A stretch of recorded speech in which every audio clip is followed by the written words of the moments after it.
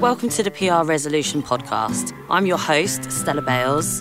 In this podcast series, I'll be interviewing experts in emerging areas of PR. We'll be taking those hot topics in public relations, dispelling any myths, breaking down the jargon, so you are completely clued up and ready to speak to your stakeholders by the time you reach the office. If you have any questions around the episode, please feel free to tweet me at Stella Bales. In this episode, I interview former New York Daily News Editor-in-Chief Jim Rich on his career in the news industry and now his journey to be working with PR teams more. In 2016, Jim was named one of the most powerful people in New York media. That was by The Hollywood Reporter, and I can see why they said it. His knowledge and experience in news generation is fascinating. He's seen that industry massively change over the last few years, though, with new competitors in publishing, news team restructures, journalist layoffs, and also completely new responsibilities for journalists too. He talks to me about these changes from the publishing point of view, but also how it affects public relations. We talk about new competitors with social platforms now competing with publishers over audience and traffic. We talk about how important the reach of a story is. And also, interestingly, how it's not just the PR teams looking at success metrics in the stories too. Jim has built teams of journalists over the years to spot and call out BS, as he calls it. So you'll hear he's refreshingly straight talking, but not just about the news industry, also how PRs can work with their journalists too. Essentially, if news is part of your PR strategy this year, then this episode is a must listen. Here's Jim. Hi, Jim. Thank you so much for joining me.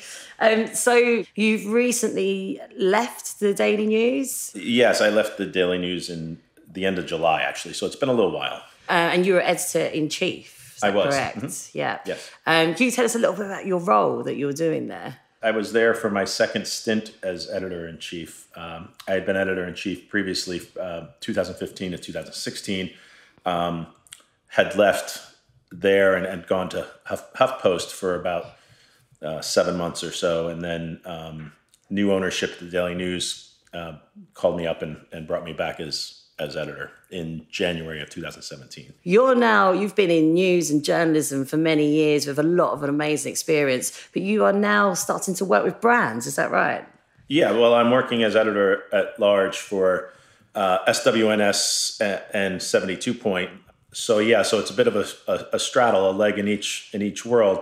One still remaining in the news world, and the other more on the brand side with the 72 Point sort of content and the work that they do there. For the listeners who aren't aware of SWNS Media Group and 72 Point, I actually worked with them both in London and in New York when I was PR side, and they are an organisation that have really close relationships with the news teams on all of the major publishers in the UK and the US. And they help brand teams in-house and agencies sort of form really quality news stories. So I guess it fits really well with Jim being able to move over with your kind of experience.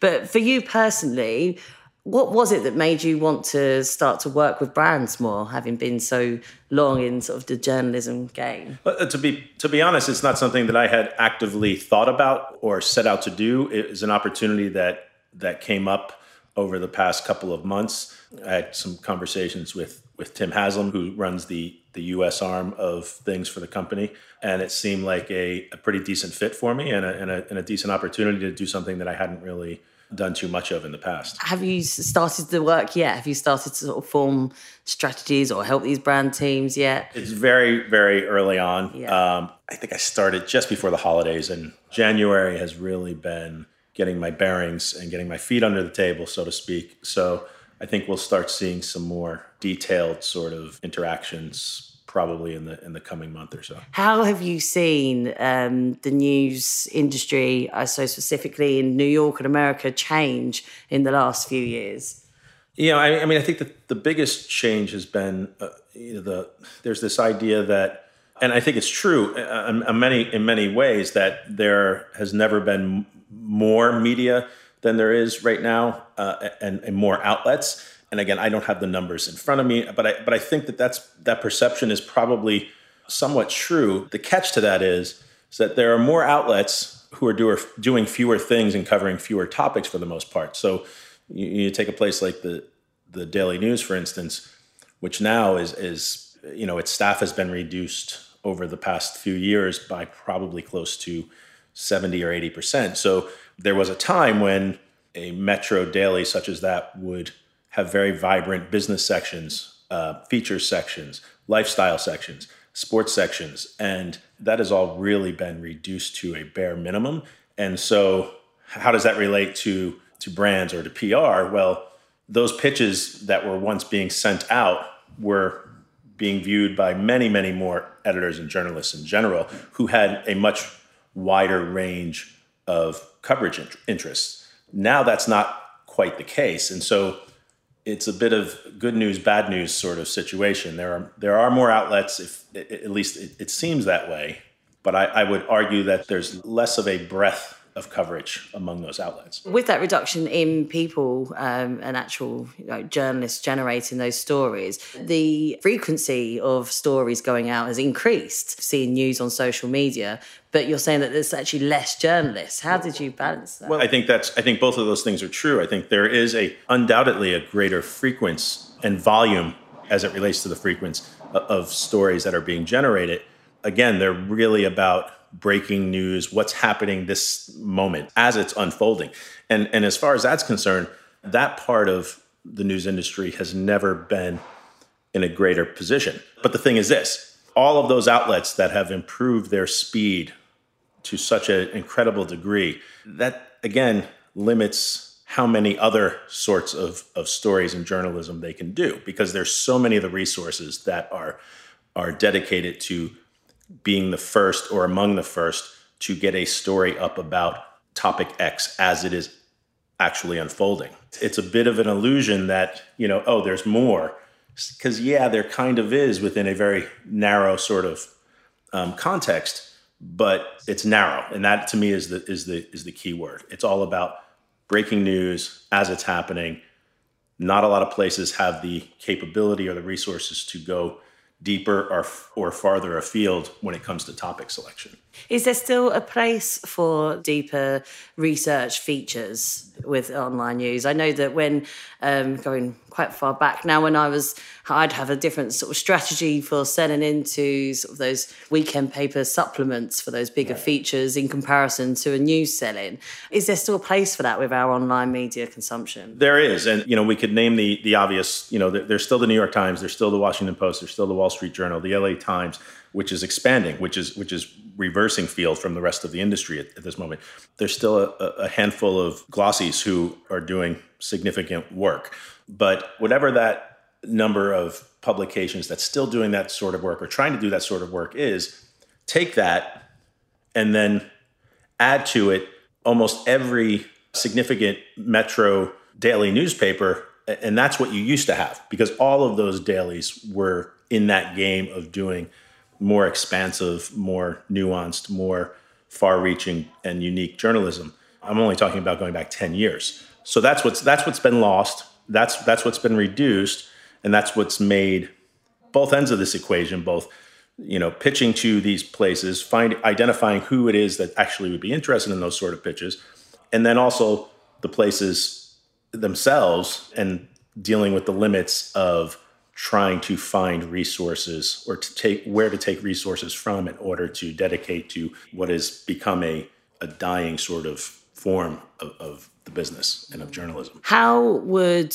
brand and PR people navigate who is best to work with if they're working in a particular vertical now? I would say that that's probably more challenging also, simply because titles have changed and the titles don't always immediately reflect exactly what area of expertise that person might possess or oversee. The sports editor position at the Daily News, for instance, within the last month was just eliminated and was replaced by a position whose title was something like audience development for sports and blah, blah, blah. And it was a mouthful and a half. And I'm exaggerating to an extent, because whatever the actual title was, sure, you could figure out that that's the person you'd want to reach out to about sports related issues and stories.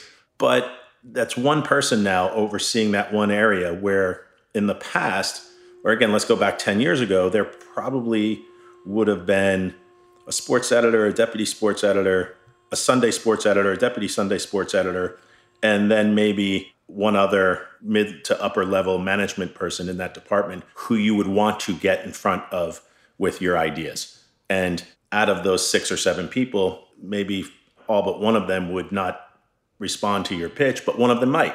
Now you're shooting at one target, and that person is being inundated by every one of those pitches that were being sent out to 6 or 7 people 10 years ago.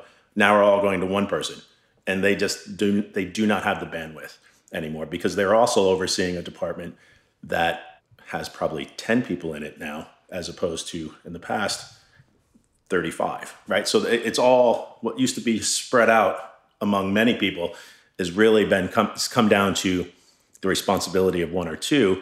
I've seen that here just in the last month or so, working on this end and trying to communicate with newsrooms from here, and I've seen it happen. I knew that this existed, but to see this phenomenon from the outside looking in has been sort of eye-opening. You mentioned that the job title had changed, and that sort of just struck me a little. With the job title changing for, let's keep the sports editor example, does that come along with new responsibilities? Are they looking at a bigger breadth of work than just deciding which stories should be written about? I've seen this happen not only at the news with the sports editor's position, but at other outlets with whether it be lifestyle or feature or business. Rightfully so, there's a more of a need and a focus on audience and engagement. And to an extent, that has always been the case, or should have been the case, when it comes to journalism and the production of journalism.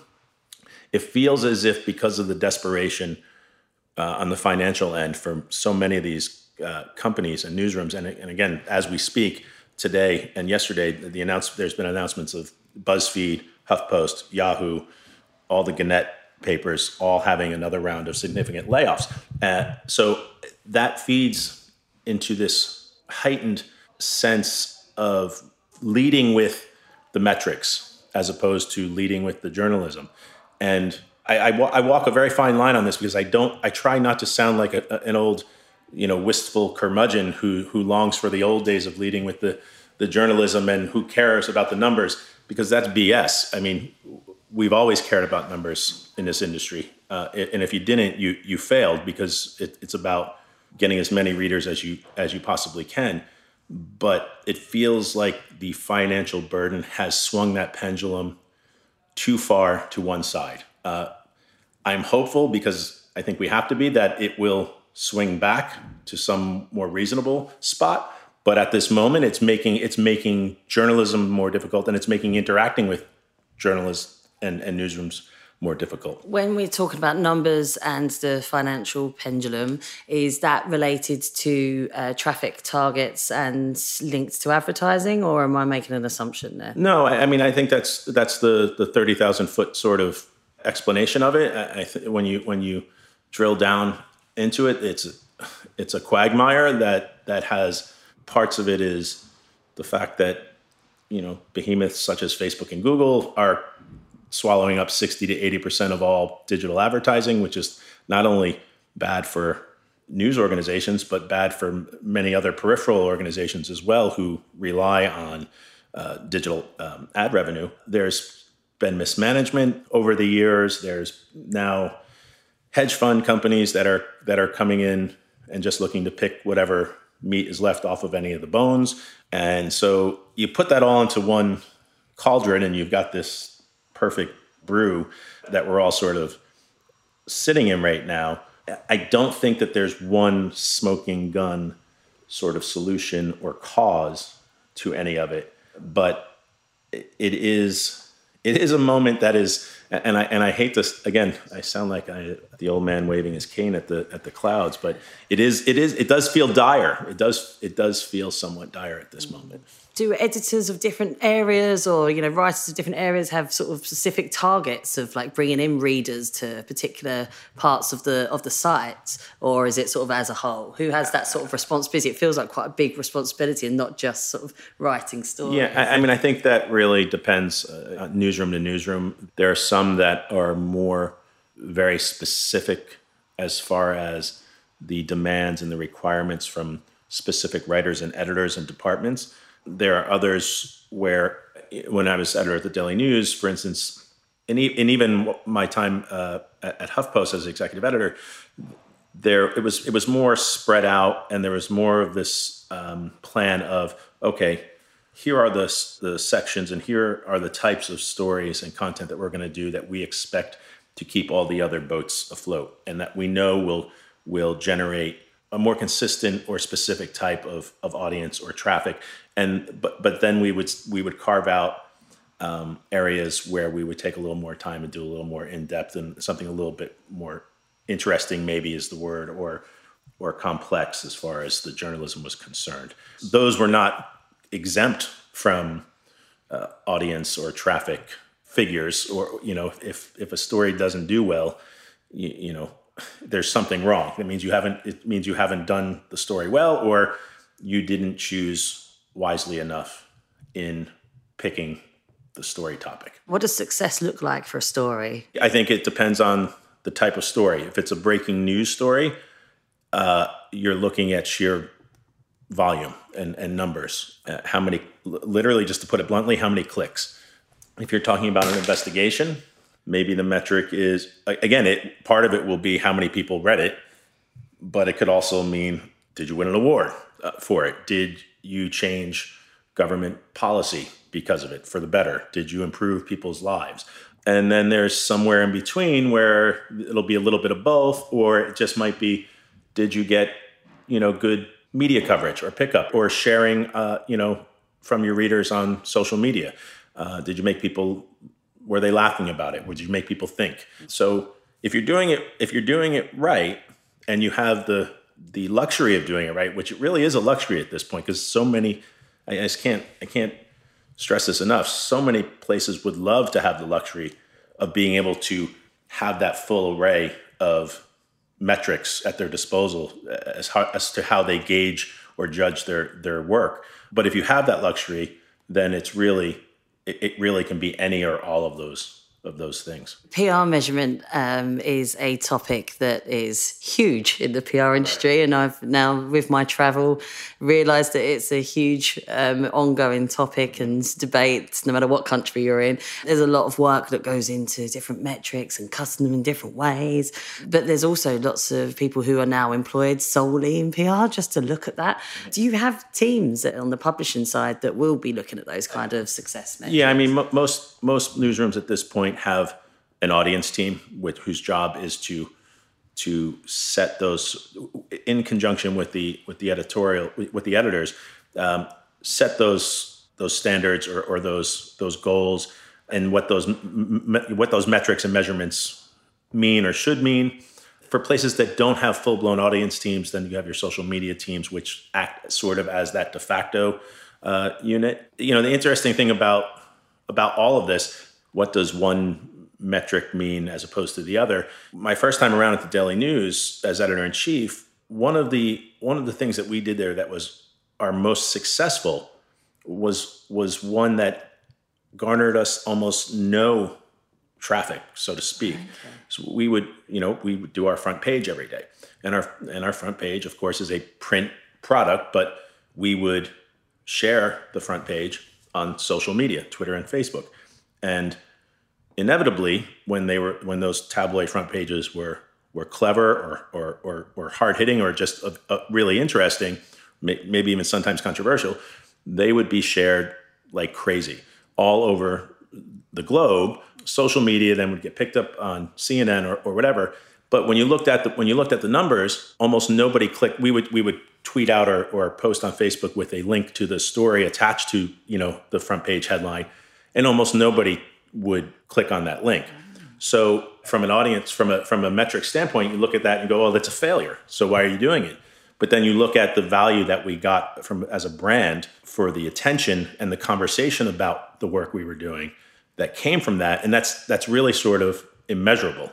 But its value was so important to us and almost also immeasurable in a way. That's so interesting to think that there's what's that perfect scenario of it needs to be a good enough story for it to be picked up socially, but then the social buzz then helps it become the story, doesn't it? Right. And this is sort of, just wearing my journalist hat, this is sort of a sacrilegious thing to talk about in newsrooms, because it really does start crossing over into like the brand recognition and the sort of conversations that I know brands have about, yes, there can be X number of people. This is what newspapers promised advertisers forever was, well, you're going to have 3 million eyeballs on this story, on this ad, sitting next to this story, which, to be honest, was probably a load of crap, but it didn't really matter at the end of the day, because you were getting the value of being in that space, whatever that is, right? That intangible thing.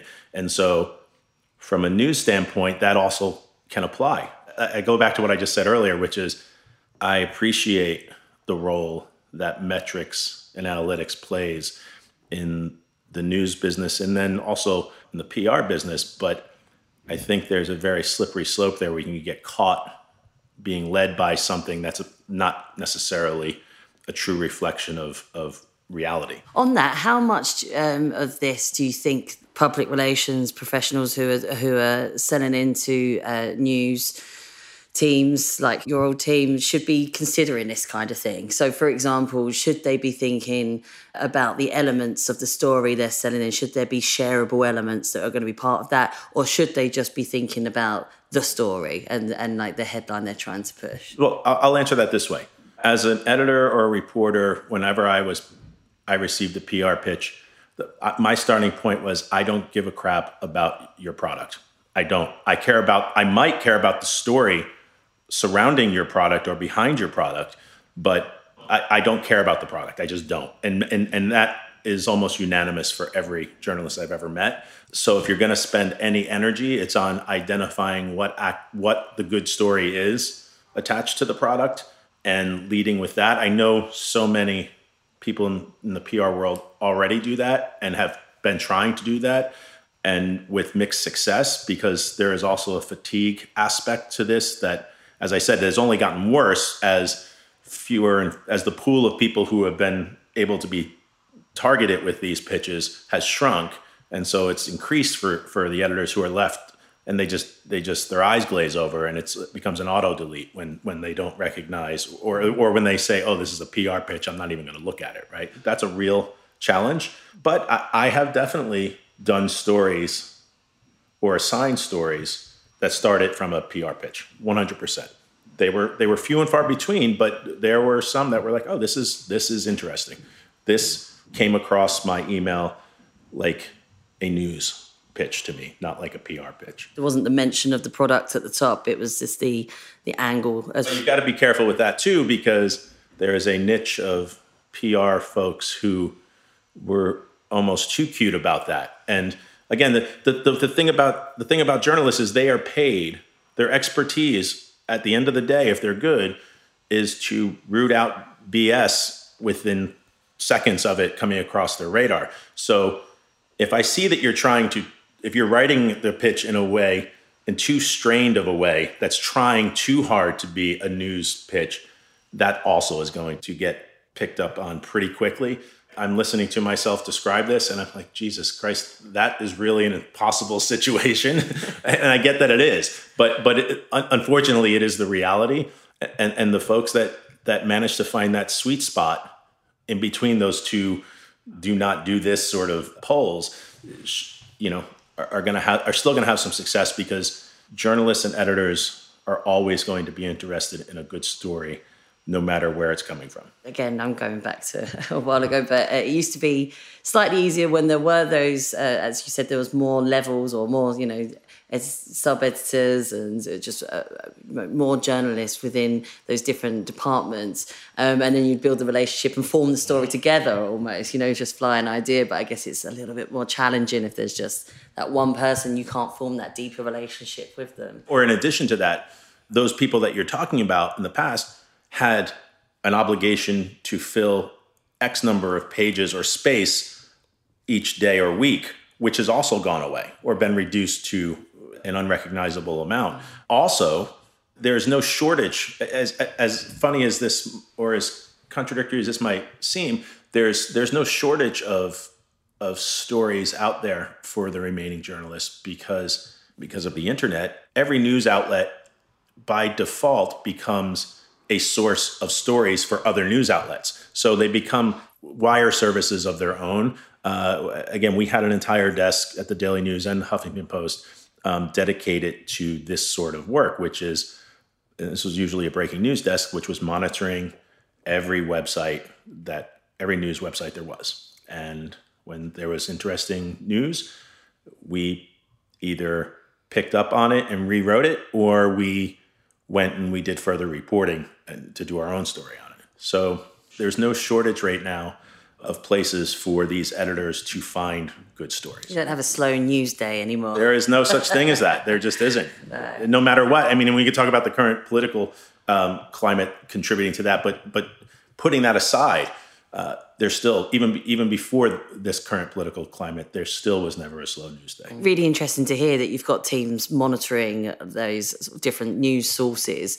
Something that's just popped into my head was that we often hear in PR that when we're setting strategies that anyone can be a publisher these days, whether that be an influencer on a social media platform or even brands now trying to become publishers. And we've seen some successes in that. But I find that really interesting because, it's a big change from there being sort of a brand side trying to sell into news publishers. Now there's a bit more of this sort of grey area.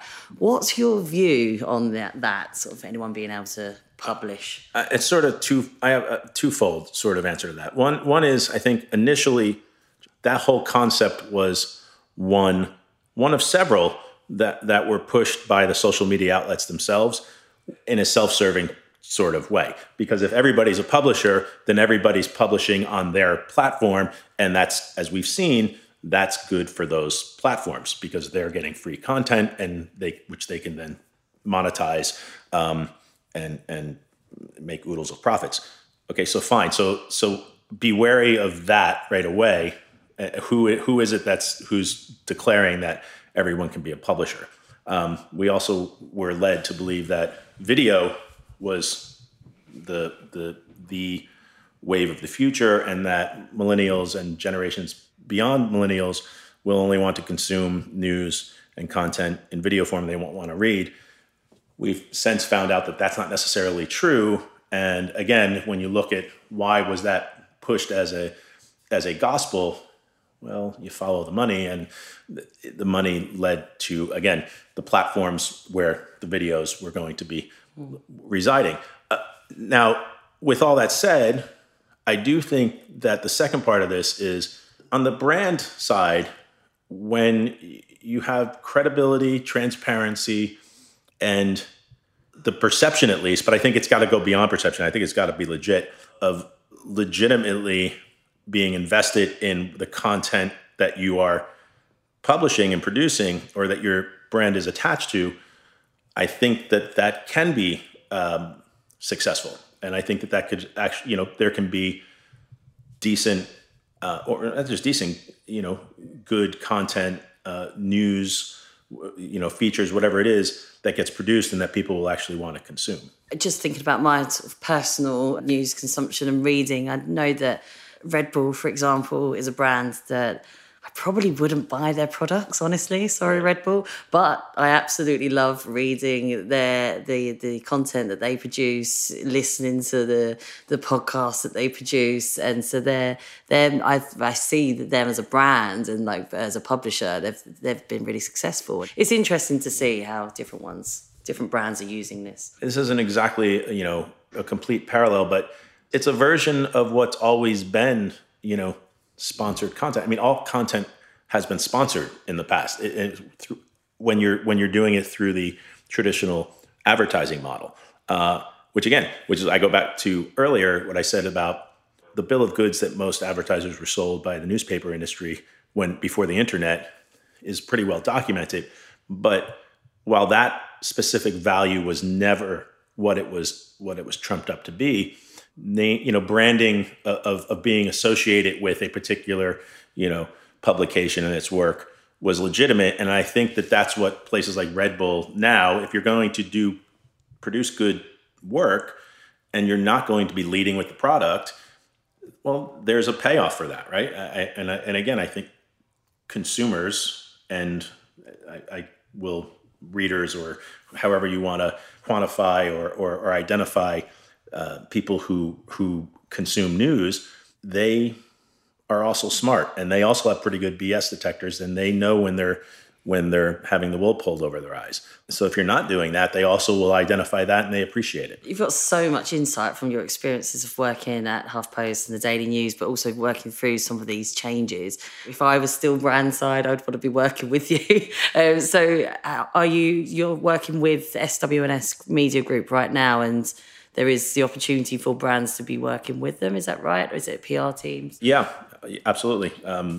As I said, I'm in the early stages here as far as the specifics of what my interactions are going to be, but talking with Nikki and Tim, and we're mapping out a plan as we speak. Just before we leave this interview, it's been so fascinating, so thank you. But looking at your time at the Daily News, you had some amazing achievements, from bringing in news stories and from an investigative way and making big changes right through to sort of growing the audience. For you, what was your sort of biggest sort of high that you had at the Daily News, or even any sort of previous positions? I think that was also sort of a two-pronged thing. I mean, the obvious one was, we won a Pulitzer Prize for public service journalism in a partnership we had with ProPublica. And when I took over as editor-in-chief in the fall of 2015, my goal was to establish the Daily News as a feisty tabloid that took no prisoners and called BS wherever BS, existed, and to raise our sort of our brand as a news organization in that sense. And we did. We totally did that. And so I'm incredibly proud of that. But I also wanted us to be taken seriously as a journalistic entity, as far as our hard-hitting, investigative, changing society for the better sort of work.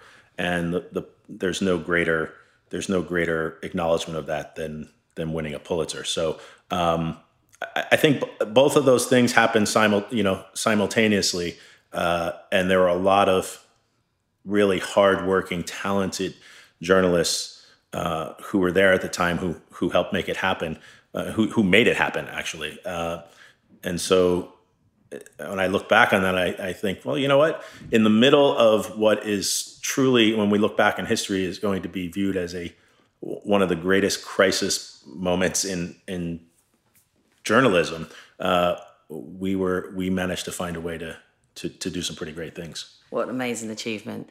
Jim, thank you so much for your time. I've thoroughly enjoyed this interview. Can't wait for other people in the industry to hear it, and I'm really excited to actually see your journey and helping some PRs connect better with the news industry as it is right now. Thank you very much. Great. Thanks for having me. This is the PR Resolution Podcast. Keep in touch by following me on Twitter @Stella Bales. For more reading on PR, head to blog.coveragebook.com. Don't forget to tune in to the next episode, and make sure you subscribe to the series on iTunes now. See you there.